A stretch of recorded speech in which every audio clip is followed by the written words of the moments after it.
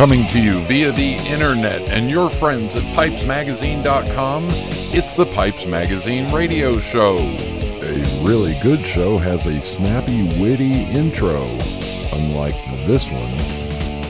Now, I invite you to sit back, relax, the smoking lamp is lit. Here's your host, Brian Levine. Ooh, welcome to the Pipes Magazine radio show. Yes, the sometimes irreverent, sometimes educational, but always entertaining weekly pipe smoking broadcast. And I am your host, Brian Levine. It is January of the year 2021. Thank God. On this week's show in Pipe Parts, we have a visit with Jeff Grasick for another Ask the Pipe Maker. And then my guest is a return guest, Russ Hicks, and Russ is back on. We're going to talk about his bout with COVID-19 and losing his sense of smell. And then we'll also talk about how he loads a bowl with 1.25 grams of tobacco and gets it to smoke for 45 minutes to an hour. And we'll also catch up with him, so you got that. Back to the regular format of music, mailbag, and instead of a rant, a little bit of a tribute at the end of the show, so stay all the way till the end with us there. Hope you all had a very safe and sane New Year. Hopefully you got to celebrate a little bit and maybe got some fun in. I don't know, possibly. We hung out here at home, just the three of us, and rang in the new year and watched Anderson Cooper and Andy Cohen and watch them get drunk on TV. And I actually had one little shot of vodka, and then that was about it for me, and got a chance to sit and smoke my pipe and watch the new year come in, and then play we played board games in between. So wild night here. Big wild night. All right, we got a lot to get through in this show, so let's get the show going. Everybody sit back, relax, fire up a bowl. Thank you all for tuning in, and here we go.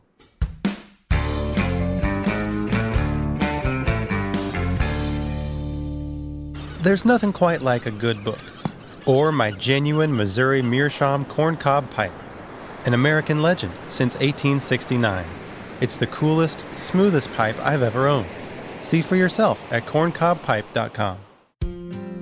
Everybody wants the best smoke, but you have to use the best tobacco. It just makes sense. Pipe smokers who know great tobacco choose Seattle Pipe Club blends. They're America's favorite luxury tobaccos. Plum Pudding, Mississippi River, Deception Pass, Wild Man, and all of Master Blender Joe Langford's blends are legendary. Seattle Pipe Club is handcrafted with the finest tobaccos and old world methods that take a little bit longer to make. The perfect reward for pipe smokers like us. Treat yourself to Seattle Pipe Club luxury blends.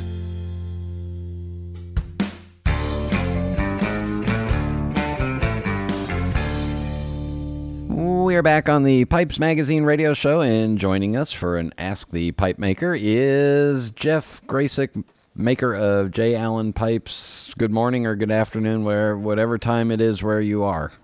It is good morning for me and good afternoon for you. How you doing, Brian? Good. So here's your question. You ready? I'm ready. Gotham asks, how worrisome are spider web-like cracks on the inside of a pipe bowl? I ask because I have purchased a few estate pipes in the past that revealed these veins after I scraped off the cake. So far, I've had decent mileage out of these pipes, but I wonder if I will be in for a rude burnout surprise someday. I've built up a small cake on those bowls, which I assume is giving me a buffer, but I wonder what Jeff or you would say to someone who discovers the somewhat disturbing and unsightly spiderweb-like cracks in the inside of an estate bowl. What do you think, Jeff? Wow. I'm sure once you clean out your pipes, you probably find spider webs, snake holes, rats. Yeah. No, all of my pipes are pre-spider webbed. Yeah. No, I'm a little curious. Have you seen this before, Brian? Have you reamed a bowl and seen spider web cracking? Or I'm looking for a little bit of maybe a little more clarification on what he's seeing. Is it maybe tear out in the bowl from drilling, or? No, what I've seen is a couple of different things, and it Okay. may be two things that he's looking at. The first thing is when you buy an estate pipe that's been sitting around for a long time and it had a cake in it, that cake has started to dry out and it starts to kind of get these little veins and spiderweb pattern on it. Right. And that's purely because it's the cake that is dried out. Right. Yeah, it's like looking at the bed of a dried lake. Yeah. Yeah, it's just because it's just been, cake, the cake in a pipe has some moisture in it, and eventually it all just starts to recede because it's been abandoned after after old uncle whatever stopped smoking.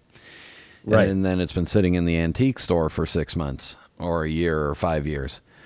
The other thing that I have seen is when you get a pipe and you ream it back and then you see actual spider webbing and some crevices that have worked into the bowl. And I've always racked those up to the pipe smoker that had it was an abusive pipe smoker and just smoked the heck out of the pipe and probably didn't leave enough cake in it when they reamed it and just fired that pipe up hotter than Hades. I think the first one with the cake just receding is not a problem because you just ream that cake down and you keep a little bit there. The second one, obviously, now you're starting to affect the shape of the wood. So, Right. Yeah, and that was the first thing that the first thing that struck me is it might be a little bit of wood tear out, which happens along the grain orientation in the briar as pipe makers work on pipes, and that's really nothing to worry about. That happens on a lot of pipes, and we sand them, and there can be like little cracks, little things, but not like cracks through the wood. It's just the wood. It's naturally what happens when you drill. So that's what I was thinking when I first heard the question. The second thing was exactly what you said with your first, was that you're seeing the spiderweb cracking in the actual cake itself. And as you said, that's, to me, is not concerning at all. You can just simply sand it or ream it back to bare wood if you so choose, and you will not see it anymore, and it won't be any problem at all. And you can build up your own cake from there, which, if you're buying an estate pipe, I would take it back to bare wood anyway, just so you're not smoking someone else's smoke. Someone else's mix of whatever cake. Whatever cake. Yeah. You can get some mean ghosting in some of those old estates, especially if they're not reamed. I haven't smoked one that wasn't reamed, but I also wouldn't. But to the other point that you brought up, where it can be evidence of abusive smoking, that can be problematic. And I've seen that before, especially where you can tell, like, oh, whoever owned this pipe was, let's say, right-handed and used a torch. And it's because there's a very, very concentrated cavity on one side of the pipe, from top to bottom. Right. And that, and it doesn't even have to be a torch. Perhaps the person always tipped the bowl when they lit it. And the flame always was on one particular area of the bowl. And eventually that will ruin that side of the bowl. Is it fixable?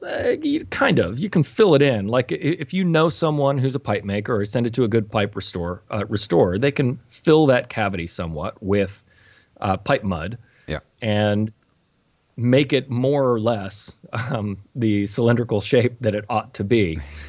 But presumably, you're getting these estate pipes that show signs of abuse at a hefty discount. And if that's the case, I would just say smoke it and enjoy it. And, if you like fiddling with things and it bugs you, then fix it. I would also add in, and then I got a question for you, so don't go anywhere. All right. I will add in that you can, as you smoke it, if I wanted to home fix it if it's in the wood and I wanted to home fix it, what I might do is smoke the pipe very gently for several bowls, leave all the ash in there, Get all the ash on the, instead of doing my wipe down of the inside of the bowl when I'm done, dig out the tobacco, leave as much light ash in there as possible, and just leave the pipe laying down on that side where it is so that ash sticks in there. Oh, whatever residual moisture will help it. It'll help it adhere onto the side. Yeah, and you start to build a cake with your own ash, kind of. Right. Now, but you did mention something interesting to me, and when a pipe maker is working with a pipe, and you're supposedly working on a straight grain, because that's all you guys ever want to make is a perfect straight grain. Right.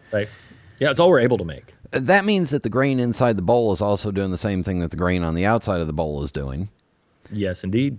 And the grain is a little harder to smooth down than the clear spots in between the grains, right?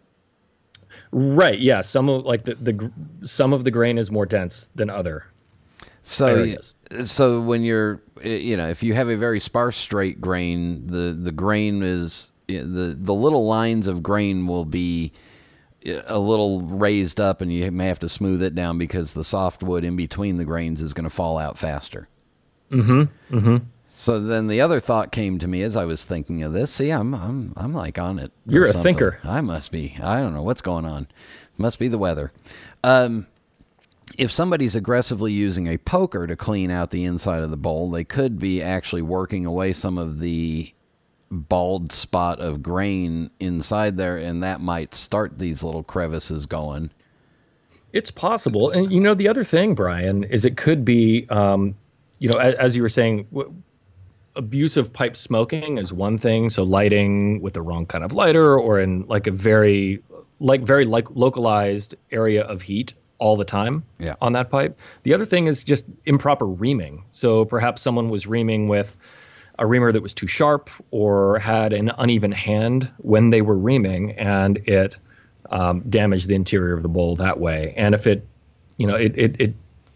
can't really weaken the structure of the wood until it gets too thin. And once it gets too thin, then that area is going to overheat and retain the heat, or it will not retain the heat as much. So it will have much faster heat cycles than the other areas. But that can just weaken the structure. Either way, if it's in the wood and it's not real deep in, then you just send it off to a piper's or restoration guy, and they can put in some mud and cake it and smooth it down. Odds are you won't know the difference, right? Odds are you won't know the difference. And I've had a couple pipes like this over the years, especially when I first started getting into pipes. I was like a lot of people buying estate pipes on eBay or estate or at secondhand stores and learning to restore them. And that's what I did. Is I would get inside of them and try to clean them up. And for me, it was fun to learn how to do. And I think a lot of, especially newer pipe smokers, are probably similarly minded. They want to kind of learn the mechanics of how they can maintain and restore the pipes themselves. If they're listening to this show or watching any of your videos on YouTube, they are definitely like-minded and probably want to know what makes it tick. That's right. Yeah. Jeff, thank you very much. Yeah, my pleasure. We'll be back in just a minute. This is Internet Radio. My name is Shane Ireland, and I'm the pipe manager at smokingpipes.com. It's my job to source and select the absolute best pipes from all over the world. We take collecting seriously, so you should think of us as your team of personal pipe shoppers. When you browse our site and make your selection, the pipe you've picked out has traveled from the maker to our merchandising and quality control department. It was then given to our highly skilled photographers, videographers, and copywriters before being carefully and lovingly packaged by our shipping team. The pipe you see is the pipe you get, and it's just the one you've been searching for. Whether you're on the hunt for that next special piece to add to your collection, or would simply like a recommendation from our extensive selection of tobaccos, give us a call at 1-888-366-0345, and our friendly experts will be glad to assist you. We are quality, we are experts, we are collectors, we are smokingpipes.com. We are back on the Pipes Magazine radio show, and joining us is a guest from the past. They have 5 years and 1 week ago, Russ. Can you believe that?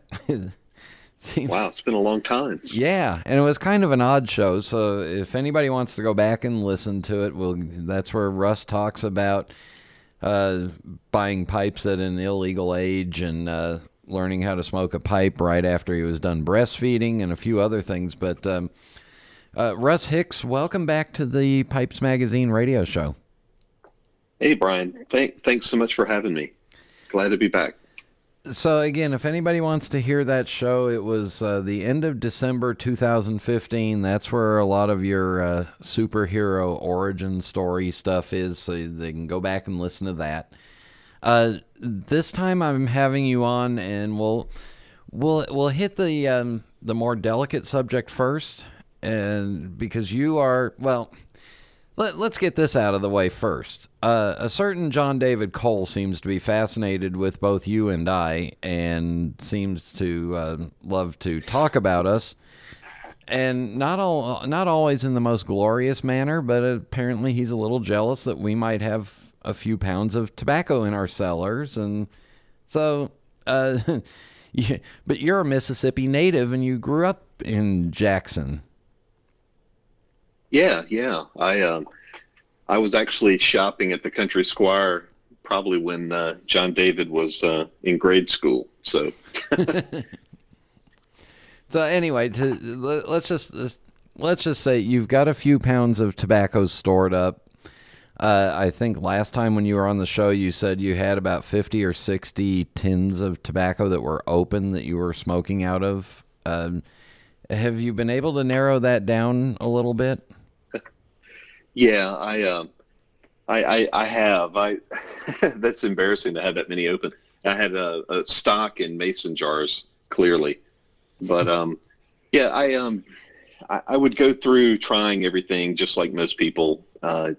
You go online or go to your brick and mortar and just start buying stuff just to try it. And but as you know, and I was then at the time too, I'm primarily a Virginia smoker. Almost everything I smoke now is a Virginia-based tobacco, and don't venture too far from it. But I do have maybe 10 tins of something open at the moment. So yeah, I'm doing markedly better than I was last time. And 5 years ago, you also said that you had over a couple hundred pipes, and you were trying to figure out a way to maybe trim that down a little bit. Have you trimmed that down, or did you just grow it even more? Yeah, that's right. Because I think I should have gone back and listened to that show. I think then I had 300 and some odd pipes, which I wasn't smoking all of them. Clearly, I think now I'm in the 150s. So I've cut it in half. I think I'm really doing good, but I still want to get that down even more, and go for getting rid of a lot of the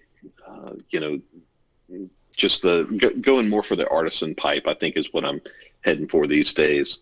And getting rid of some of the other ones that are just, manufacturers, or I have a lot of Nordings that I've been getting rid of, not because I didn't like them. It's just I've changed, the style of pipe that I smoke. So we didn't prep for this, but what's your process of figuring out if a pipe needs to, what's the name of the song? Should I stay or should I go now? Right. Over the years, I trying to explain why anybody would buy that many pipes. I think I've done this with several hobbies now. What you do is you go out and you get a massive sample of everything that exists and try it all. And because if you don't, you just won't know. You won't really know for yourself. And so, and then you find out of that sample what works for you and the type of tobacco that you like. And then you need to start the culling. And so literally right now, if I tend towards smaller pipes, a pipe that weighs, somewhere around 30 grams or less, something that's 5 to 6 inches, something that has a 3/4 of an inch, or maybe even smaller if I'm going to do like a cannonball type loading. I like a 0.7 inch if I'm going to do like cannonball a flake like Hanna suggests in his book. a perfect smoke. So that's kind of where everything is leaning towards. I do like a long shank pipe. I don't know if it really matters, but I like it. I like a saddle bit stem, usually pretty short. And I like a pot or a Prince shape. So if it doesn't look like that, a lot of times it's going to end up in the don't use basket. And if it ends up in that basket, it's going to end up, on eBay, or it's going to end up, in somebody else's hands as a gift. So you just found you found what works for you, and now it's just time to move on from those that don't fit that standard anymore. Yeah, unless it's a pipe that means something to me because of when I bought it or who gave it to me, or the experience of buying it, or it's made by an artisan. Usually the people I buy pipes from are also friends, and so a lot of times those will just stay forever. And I'm sure everybody has that set of pipes too. But as far as the workhorse pipes, as you like to call them, those all kind of fit the same form for me, at least now. That may change in the future, but who knows? But that's the beauty of the hobby, because all of a sudden maybe those big free hands excite you again, and then you go start chasing after them again. Right. I mean, one day we'll all grow up and maybe can be like Rich Esserman, right? Giant pipe. Yeah, no, that's okay. I'm fine with my normal size pipes, thank you. All right, let's get into this, and then we'll do what we can before the break here. But one of the reasons I wanted to have you on is in the first interview, you described yourself as a super smeller, somebody who is really sensitive to smell. And yes, I even went back and listened because you said that the world is a smelly place to you. But you had a run where you lost your sense of smell. You want to tell us about it, and what was it like? Yeah. So you're right. I've never really been tested in an olfactory sense, but the world is a very smelly place. I could walk into a room and I could tell you, what was going on in the room, sometimes who was in the room, what was cooking on the stove, how many sets of laundry have been done, and which dog needs bathing, who had their shoes on and who didn't. And so I had a really strong sense of smell, and as I came to find out, a really strong scent memory. But then I got sick with the coronavirus, and about 7 days into that illness, I had complete anosmia, which is 100% smell loss. I mean, it was gone. Wow. So it threw me for a loop. It's hard to describe, because when it happens to you, and it's like you smell the world in 4K, and now somebody's turned the TV off, and all you have is, for me, all I had left was my sense of taste. So taste is like 5 things, right? It's like sweet, sour, salty, maybe savory, and bitter. Yeah. So those 5 things, that's it. And I could taste all of those. All of that stayed for me. But the sense of smell was gone completely. And it was gone for about a week. And so how do you say this? I'm a Virginia pipe smoker. I love all the subtleties of Virginia. And then I found out that all those subtleties are smell, because I went to smoke my pipe and I tasted absolutely nothing, but maybe just a little bit of sweet, maybe a little savory. I mean, it was so muted. And if you want to bring a grown man to his knees and have him in tears, have a Virginia pipe, smoker that has been doing this for over 30 years and loves it. Just taste air when he's, got 5100 or red ribbon in his pipe. It's heartbreaking. Now, we're going to take a break right here. When we come back, we're going to talk more about this, and then we're also going to talk about your bizarre your 1.25 grams of packing method, and your your exceedingly slow smoking method, and we're also going to tell everybody that you're back to almost normal. So we'll be back in just a minute.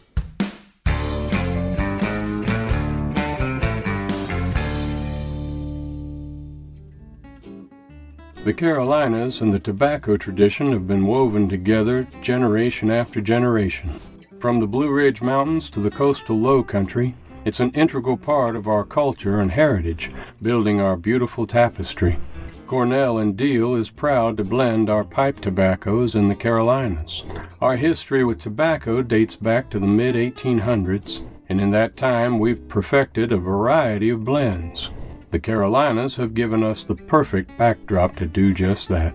Whether you're a fan of the rich Virginias, bold Latakias, spicy Periques, or unique aromatics, we've got a tobacco that's just right for your discerning taste buds. At Cornell and Deal, we live all things pipe tobacco, blending it, smoking it, and enjoying the company of those who share our excitement. Tobacco, it's what we do. Stop by CornellandDeal.com.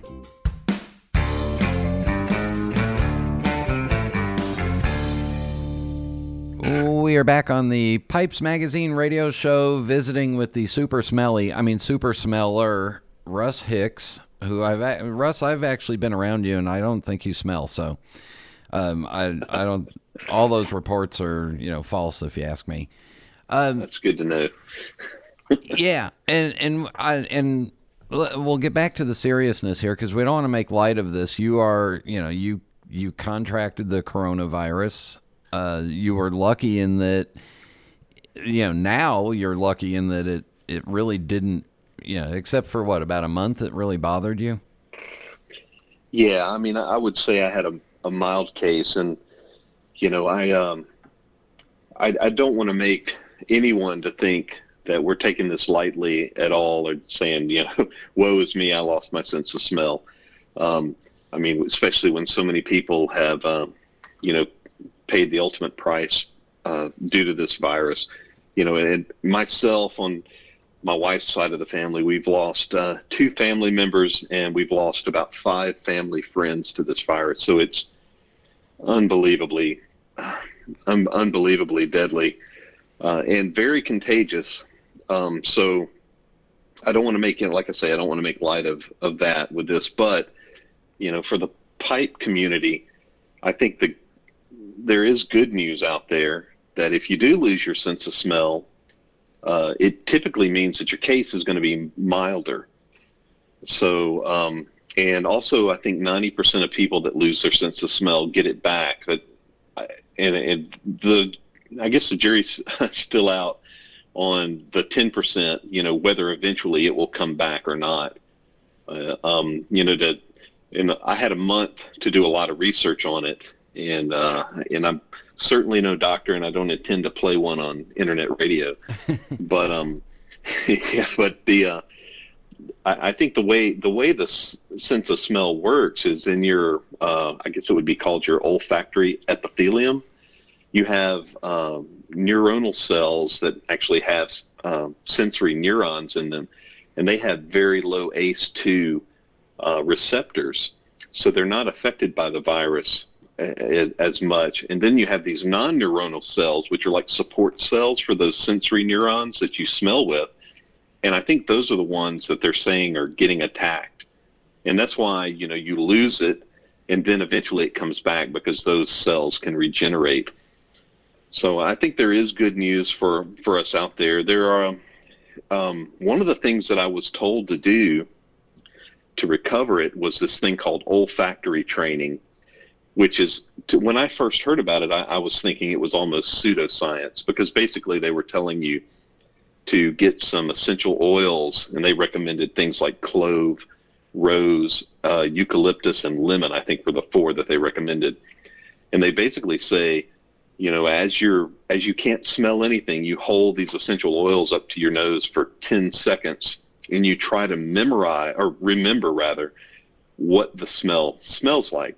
And you keep doing this, and it retrains, the connection between those sensory neurons in your brain. So I have been doing that quite a bit.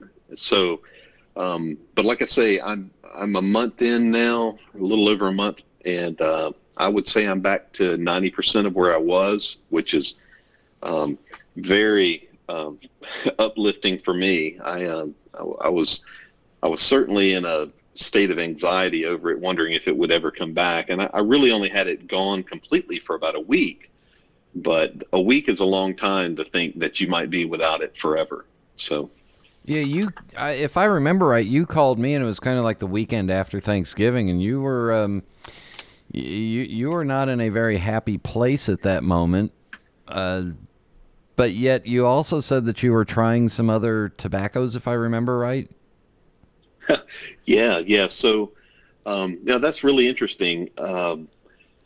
When I started out smoking, like most of us, I smoked a lot of aromatics. And if you have a really strong sense of smell, when you smoke an aromatic, there's a lot of topping and casings on those. And when those, and you could just look through some of the literature about all the things that they can put on tobacco to make it taste differently. And you can imagine burning those chemicals, and those could produce lots of interesting combinations of smell. And if you have a strong sense of smell and you're sensitive to those, you'll get all those non-tobacco-y type aromas. And I used to find those objectionable after a while. Well, when you lose it, now you can handle them. And so aromatics, when you can't smell anything and you smoke an aromatic pipe tobacco, it's just sweet and it's good. Yeah. And so I was like, well, I started smoking, some of the aromatics, and I like aromatics. I don't want anybody to think I'm a Virginia only smoker. I try to smoke a little bit of everything if I can, but I enjoyed those more with a muted sense of smell, without a doubt. Well, and I know from our conversation that we had a month ago, I was thinking, well, he's got some tobaccos that I really like, so I might be able to get them.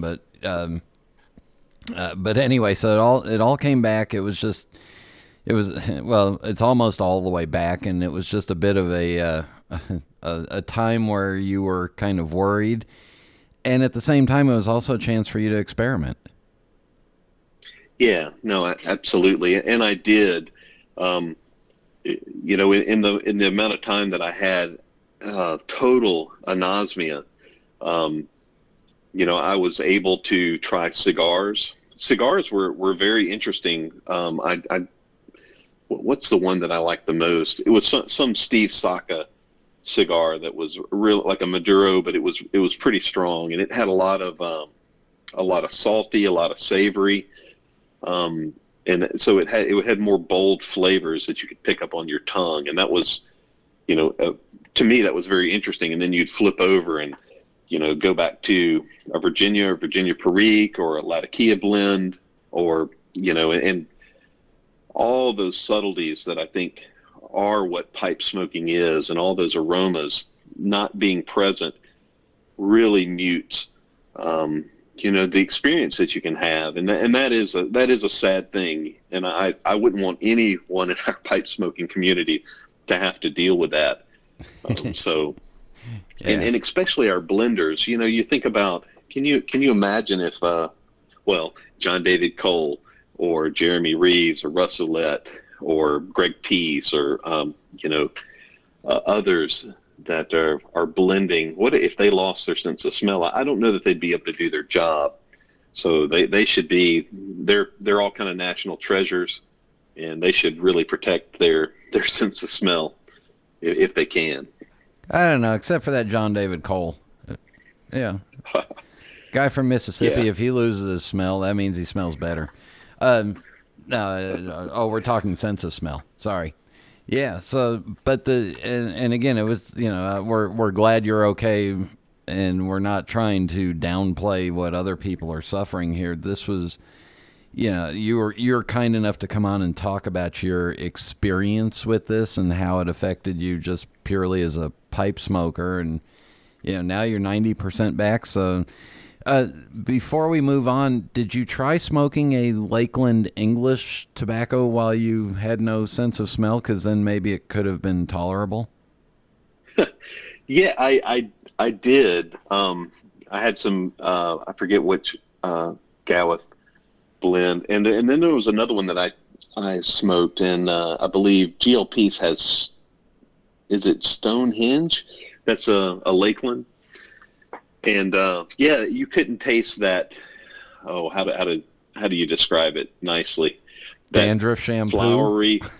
Well, it's almost soapy, right? Yeah.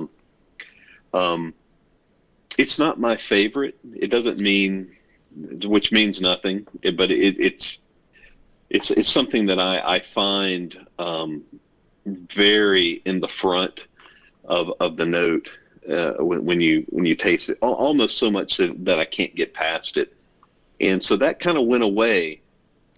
As far as I remember, during those times where I couldn't smell at all, and I know I tried that Stonehenge, I couldn't smell any of that.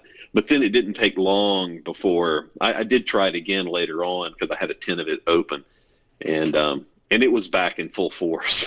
So, yeah, it's a very, very different, and I recommend that everybody try those. You should all experience what a Lakeland blend is, so you'll know if you like it or not. All right, now we're going to move on to the fun stuff. Are you ready? Okay. You pack a bowl of tobacco, and your bowl of tobacco is about how many grams? Oh, okay. Yeah. So, you and I both have a substantial stash of tobacco that's no longer available, and most of it's from the McClellan Company. And so when you have something that's not going to be able to regenerate itself, you need to be careful with it. So what I have about, I don't know, 20 pounds of, say, 5100, somewhere in there. I have less now, but a year ago I had about 20 pounds. So what I decided to do was to use it very carefully and see how little of it I could use and actually get about a 45-minute to an hour smoke out of it. And so I found that 1.25 grams, which I would measure out on a little gram scale, is pretty much the minimum that made a decent smoke. You don't want to put so little in the tobacco chamber that when you light it, it's automatically hot. But and that kind of allowed it. Now I smoke it as cool as I can, and I also smoke as slow as I can. And but it's work. I'm not gonna lie to anybody and tell you that it's not. But in my effort to try to make that tobacco last for another 25, 30 years, if I can, that's what I've been doing. It, as silly as it is. Now, let me remind people that when you were first on the show, you told us that that you work for that you work in aerospace and you design, I don't know, airplanes or shit that flies. So you deal a lot in mathematical calculations, and I'm sure there's a spreadsheet or two in there. So you don't mind doing this weird stuff where you sit down and do all these tests and figure out exactly how to make it last. And I'm okay with that because I did that with my pipe cleaners too. So, but 1. Well, yeah. So with 1.25 grams, that means that are you using like a pair of tweezers to make sure that you get every little flake to make that 1.25 grams and then lay them in there in the bowl specifically? Not tweezers. And my gram scale is probably plus or minus 2 or 3 tenths of a gram. But it is certainly silly. But it was funny. I found 1.2 wasn't enough. And I didn't want to go to 1.3. So, so I am laying in like individual pieces of tobacco, which I have clearly nimble fingers, and I can pick those pieces up and put it on the scale. But I will say towards the end of 2020 did me in as it did most other people in, and I was loading my bowl full of 5100 just like one should properly do. So. And if you load it full, would you get it to smoke for 10 hours? I have been able to get, 2.25 out of a bowl of it, smoking it extremely slow. Now, of course, I smoke mainly like shorter pipes, like a pot shape or a Prince or something like that. But I have some taller bowls, and that El Tang, well, the one I got from you, the El Tang Sailor pipe. It's a poker style, and it's pretty tall. I can get a couple of hours out of that if I fill it all the way to the top and do it properly. Yeah, and I think that pipe, I got about 35 or 40 minutes out of. That wasn't a good pipe for you, I remember. Yeah, well, that's why you have it now. And for the Americans that don't understand the grams to ounce ratio, there are 28 grams in an ounce. So this is, I think 28.35 actually. Oh, I'm sorry, I forgot to pass the decimal. Yeah, all right. You're one of those guys that when you do pi, it's not good enough to go 5 past the decimal.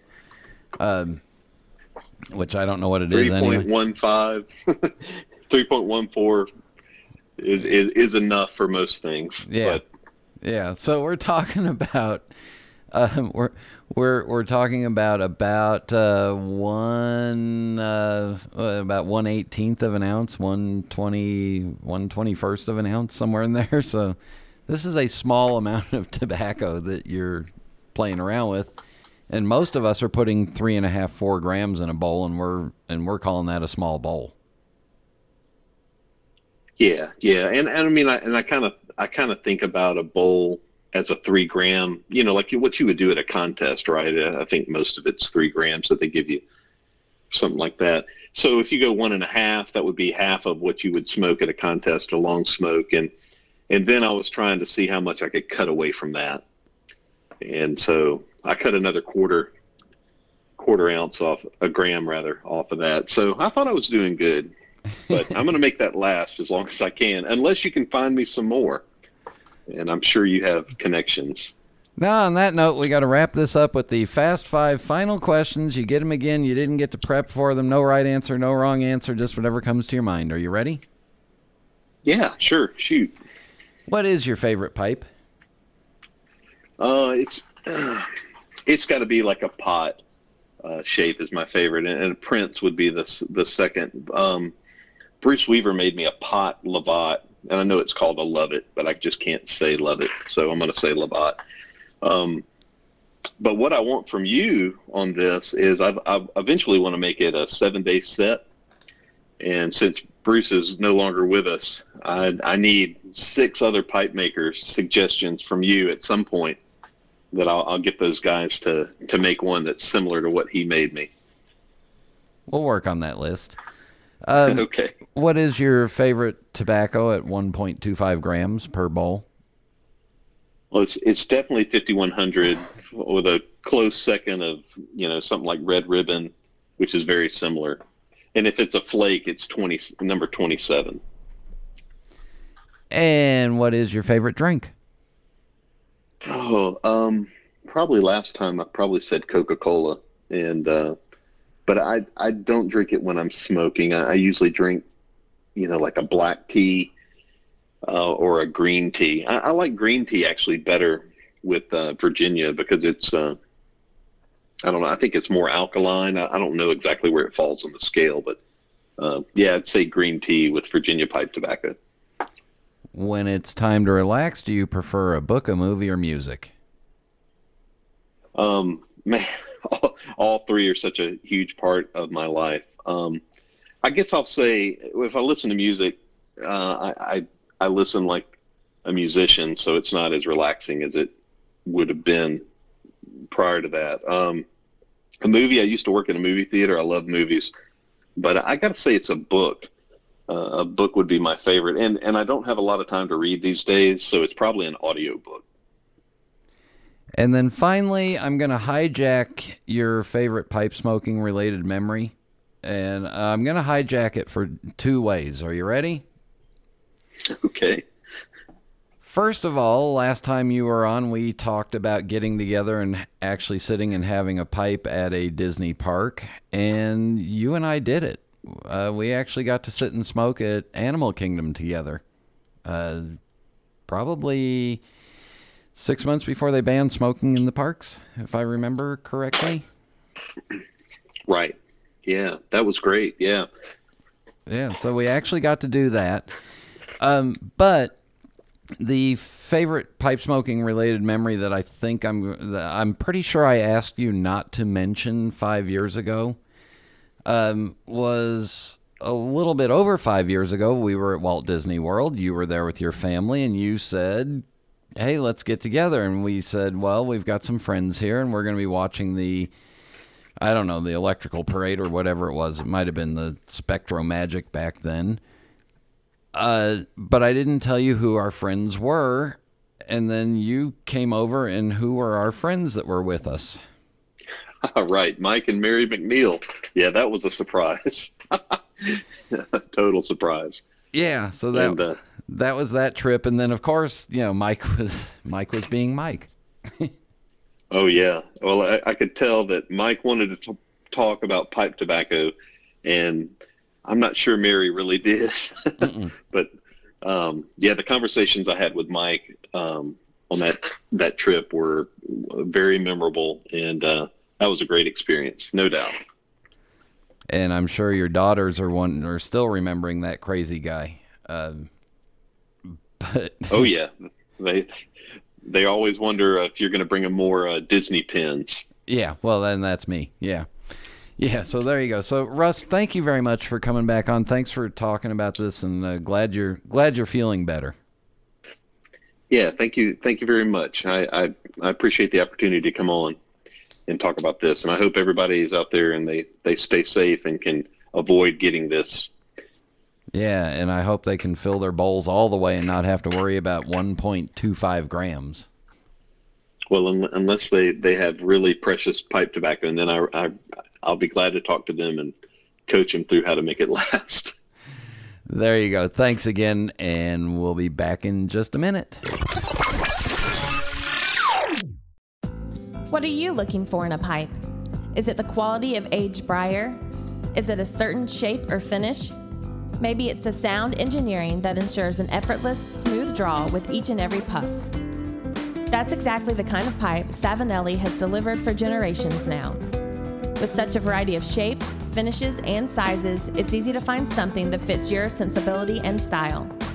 Just this year, we've expanded our lineup to include the Bianca, the Lancelotto, the 2015 collection, and the final installment in the Leonardo da Vinci line, the Vitruvio. For a bolder style, try our more colorful 2015 editions as well. The exotic cashmere, the sultry licoricia, and the striking arcobaleno red. So whatever you're looking for in a pipe, know there's a Savinelli waiting for you. Contact your local or online retailer to find your Savinelli today. This is Internet Radio. And we are back on the Pipes Magazine radio show. Thank you again to Russ for coming on and sharing his experience with us. And again, he's about 90% back to normal. So just stay safe out there. Enjoy your tobaccos at home. And hopefully you won't have to go through what Russ did.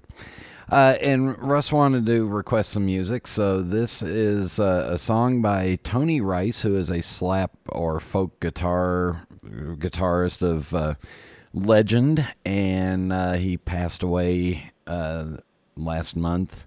This is a song called Freeborn Man. Well, I was born down in the Southland 20-some odd years ago.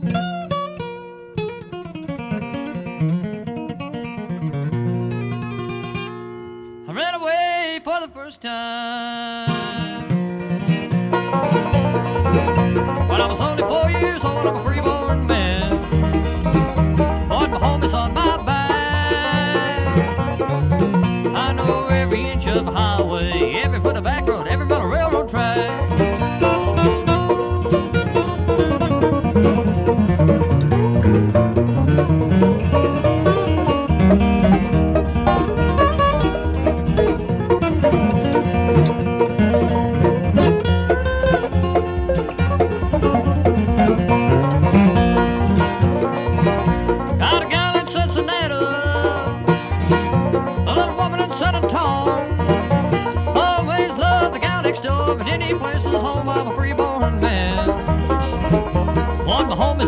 my back. I know every inch of the highway, every foot of back road, every mile of railroad track.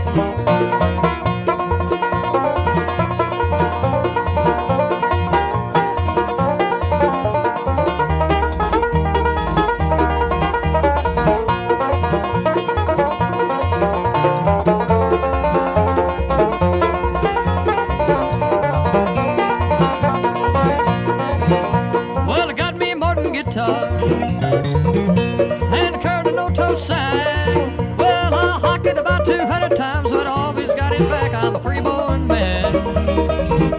Lord, my home is on my back. I know every inch of the highway, every foot of back road, every mile of railroad track.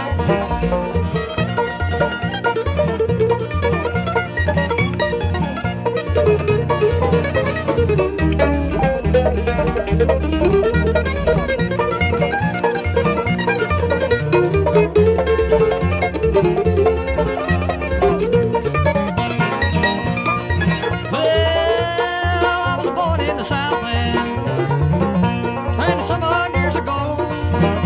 I ran away for the first time when I was only 4 years old. I'm a free-born man. My home is on my back. I know every inch of the highway, every foot of back road, every mile of railroad track. And there you go, a little upbeat backwoods Americana picking and plucking for you. Read the mail, read the mail, read the mail. And in the mailbag, remember, if you have a comment or question, email me, Brian, Brian, at pipesmagazine.com. Or you can go to the Pipes Magazine radio show page on Pipes Magazine, or you can follow me on Facebook or Instagram and reach out to me there. Although sometimes that's a little hard to get to me there. But anyway, here's a message from Instagram, and it says, Brian, tobacco question for the show. What is the purpose of the coffee filter-like liner in the tin? My guess is you spread it out so when you load your pipe, you don't lose a bunch of tobacco. Well, from my understanding, that little coffee filter-like thing does two things inside the tin. One, when it's open like that, it also helps in addition to helping you deal with loose tobacco falling out and being able to keep it, it also helps the machines that are packing the tobacco on the tobacco lines. It helps the machines get the tobacco in there. And it also does a little bit with helping the tobacco stay away from a metal lining. So, yeah, so it really does three things. You know, one, you can, when you're packing tobacco at home, you can open up that coffee filter thing and use it to catch all your crumbs. Two, the machines that are packing it, the tobacco goes into a flat version of that, and then that goes into the tin and it's folded over. And three, it just keeps the contact limited to the actual metal that's on the inside. And this goes back years ago. Nowadays, everything is food grade lining, and you really don't have to worry about it too much. But there you go. And then a while back, Stephen McCluskey wrote me. He says, Hi, Brian. I hope all is well. My name is Steve McCluskey, and I'm based here in Scotland and new to the hobby. I've only been smoking a pipe for around 6 months. However, I have been bitten by the bug badly. So here's another pandemic pipe smoker. Like most folks, I started with the aromatics, but quickly ditched them once I discovered I have a love for Virginia Periques. It's also starting to cost me quite a bit of money, this new hobby, in that I have directly started my own pipe collection. I have indirectly started my own collection, inclusive of 5 Peterson pipes, a Savinelli, and 2 Dunhill billiards, Ruby Bark, Sandblast, and a Smooth Briere. When I got my first Dunhill billiard, it was a bit of a lightning bolt moment in that I found the quality of the smoke to be a bit of a game changer. I'm also a musician, banjo, guitar, and dobro player, so he'd really like what I just played there. So I appreciate the quality of handmade instruments, which in turn led me to start my collection of artisan pipes. To date, in terms of bespoke artisan pipes, I also have a Chris Asquith billiard, a Yeti blasted acorn, a J. Allen Dublin on my way, my Christmas gift from my wife, and I've also just put my order in with Michael Parks for a sandblasted billiard. So it's fair to say I'm hooked. It's worth noting the reason I bought the Jay Allen was after listening to Jeff on your show. He's super knowledgeable and just comes across as a really nice guy. And he plays bluegrass guitar. My question for you is, being based in Scotland, it's hard to get any USA tobaccos, so I was wondering if you could possibly recommend some Virginia Perique blends for me to try that I can source in Europe. My favorite is Elizabethan mixture, closely followed by the Peterson Dunhill Deluxe Navy Rolls, Robert McConnell Scottish Flake, Rattray's Hallow the Wind, and also Solani 633. I have a few tins of Rattray's Marlin Flake that I haven't tried yet, and finally, if I ever do fancy an aromatic blend, I tend to opt for Rattray's Bagpiper's Dream. Your thoughts and suggestions would be greatly appreciated. Finally, just to say I'm a big fan of the show, love your work, and as suggested, I listened to the latest episodes and worked my way through your back catalog. Thanks again for your inspirational work, and I hope to hear from you soon. Best wishes, Steve. There we go. All right, Steve. So welcome to the hobby, and wow, welcome to the deep end of the hobby. I mean, you dove right in. Quickly, my two suggestions would be, if you have not tried it already, try Escudo. And it's the round tin white label with the round discs. That's kind of the classic of all Virginia Periques, if you ask me. And it is still available, and it's made in Denmark, so you should be able to get it there in Scotland.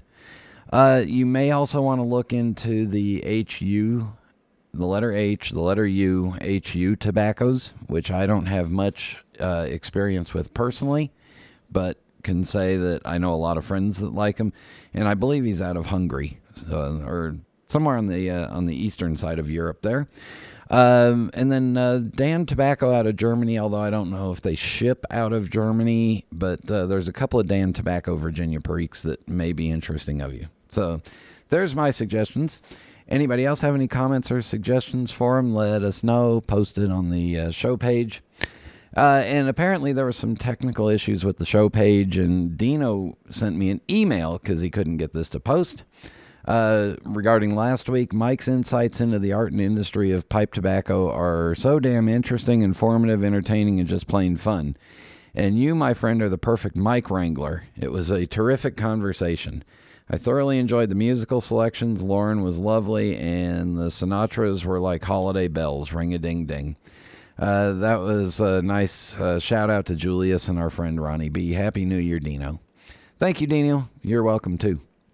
Yeah, I got a lot of comments about the show with Mike, so of course, and the Grinch, including Paul, who wrote, "Thank you for playing all the great Christmas and holiday music. This was such a tough year for us.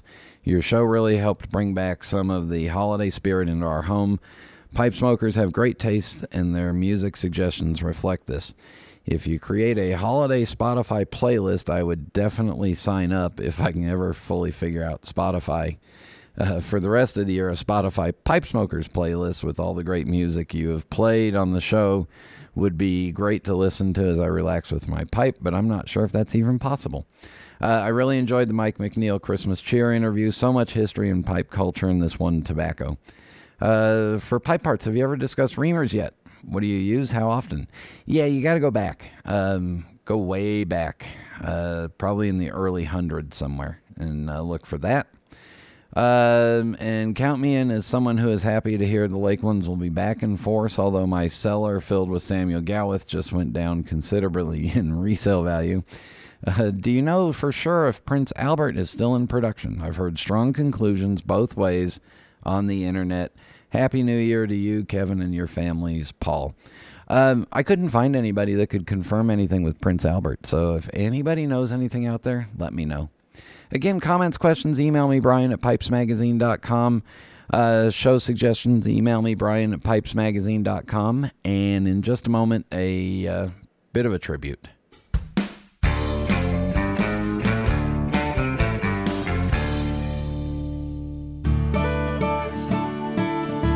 This is Phil Morgan, General Manager of Missouri Meerschaum Corncob Pipes in Washington, Missouri. Our mission since 1869 has been to produce great smoking pipes that anyone can afford. We guarantee our pipes won't be your most expensive, but they just might be the ones you smoke the most. At Missouri Meerschaum Company, we don't just sell our corncob pipes, we grow them, make them, and smoke them. Missouri Meerschaum, Washington, Missouri, since 1869.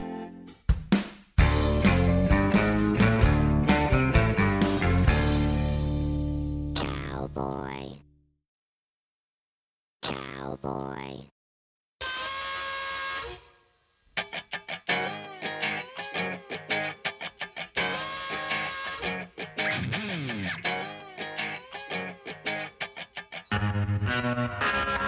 This past Sunday, Henrik Hallberg, who is, we would all call him the owner or the primary of the McBaron Tobacco Company, died unexpectedly in his home at the age of 70. For those of you that you've heard me talk about Henrik in the past, and he is the HH from the McBaron HH Old Dark Fired and the HH line. That's named after his great-grandfather, Harold Hallberg. Henrik was, to say the least, Henrik at times could be eccentric, but was a tobacco man from the beginning. He absolutely loved doing all the tobacco buying with the company and really loved the tobacco side of it. The company is owned by the Hallberg family, with Henrik as the primary, so the other family members are going to continue it on in the family spirit and everything. So nothing will change there, except to say that, this is a passing of another great tobacco man who is passionate about tobacco and passionate about finding the best tobaccos, and someone that was fun to sit and have a drink with and visit with, and someone who also, as the story goes, he was so eccentric. He was the one that was really responsible for building McBaron into this worldwide brand and this worldwide company. And when people would come to visit him, in Denmark, he wasn't happy with the kind of hotels they had nearby, so he bought the hotel and fixed it, and then ended up starting a hotel business with a couple other locations, and also enjoyed fine art and local artists and supported them. So, Henrik, this show is dedicated to your memory, and tonight I'll pull out an old tin of HH Old Dark Fired and fire it up. With that being said, thank you to Jeff for joining me. Thank you again to Russ for sharing his experience. Thank you all for tuning in, and until next time. Happy trails until we meet again. Happy trails to keep smiling until then. Who cares about the clouds when we're together? Just sing a song and think about sunny weather.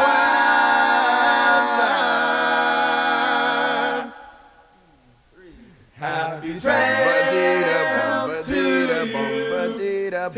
we meet again.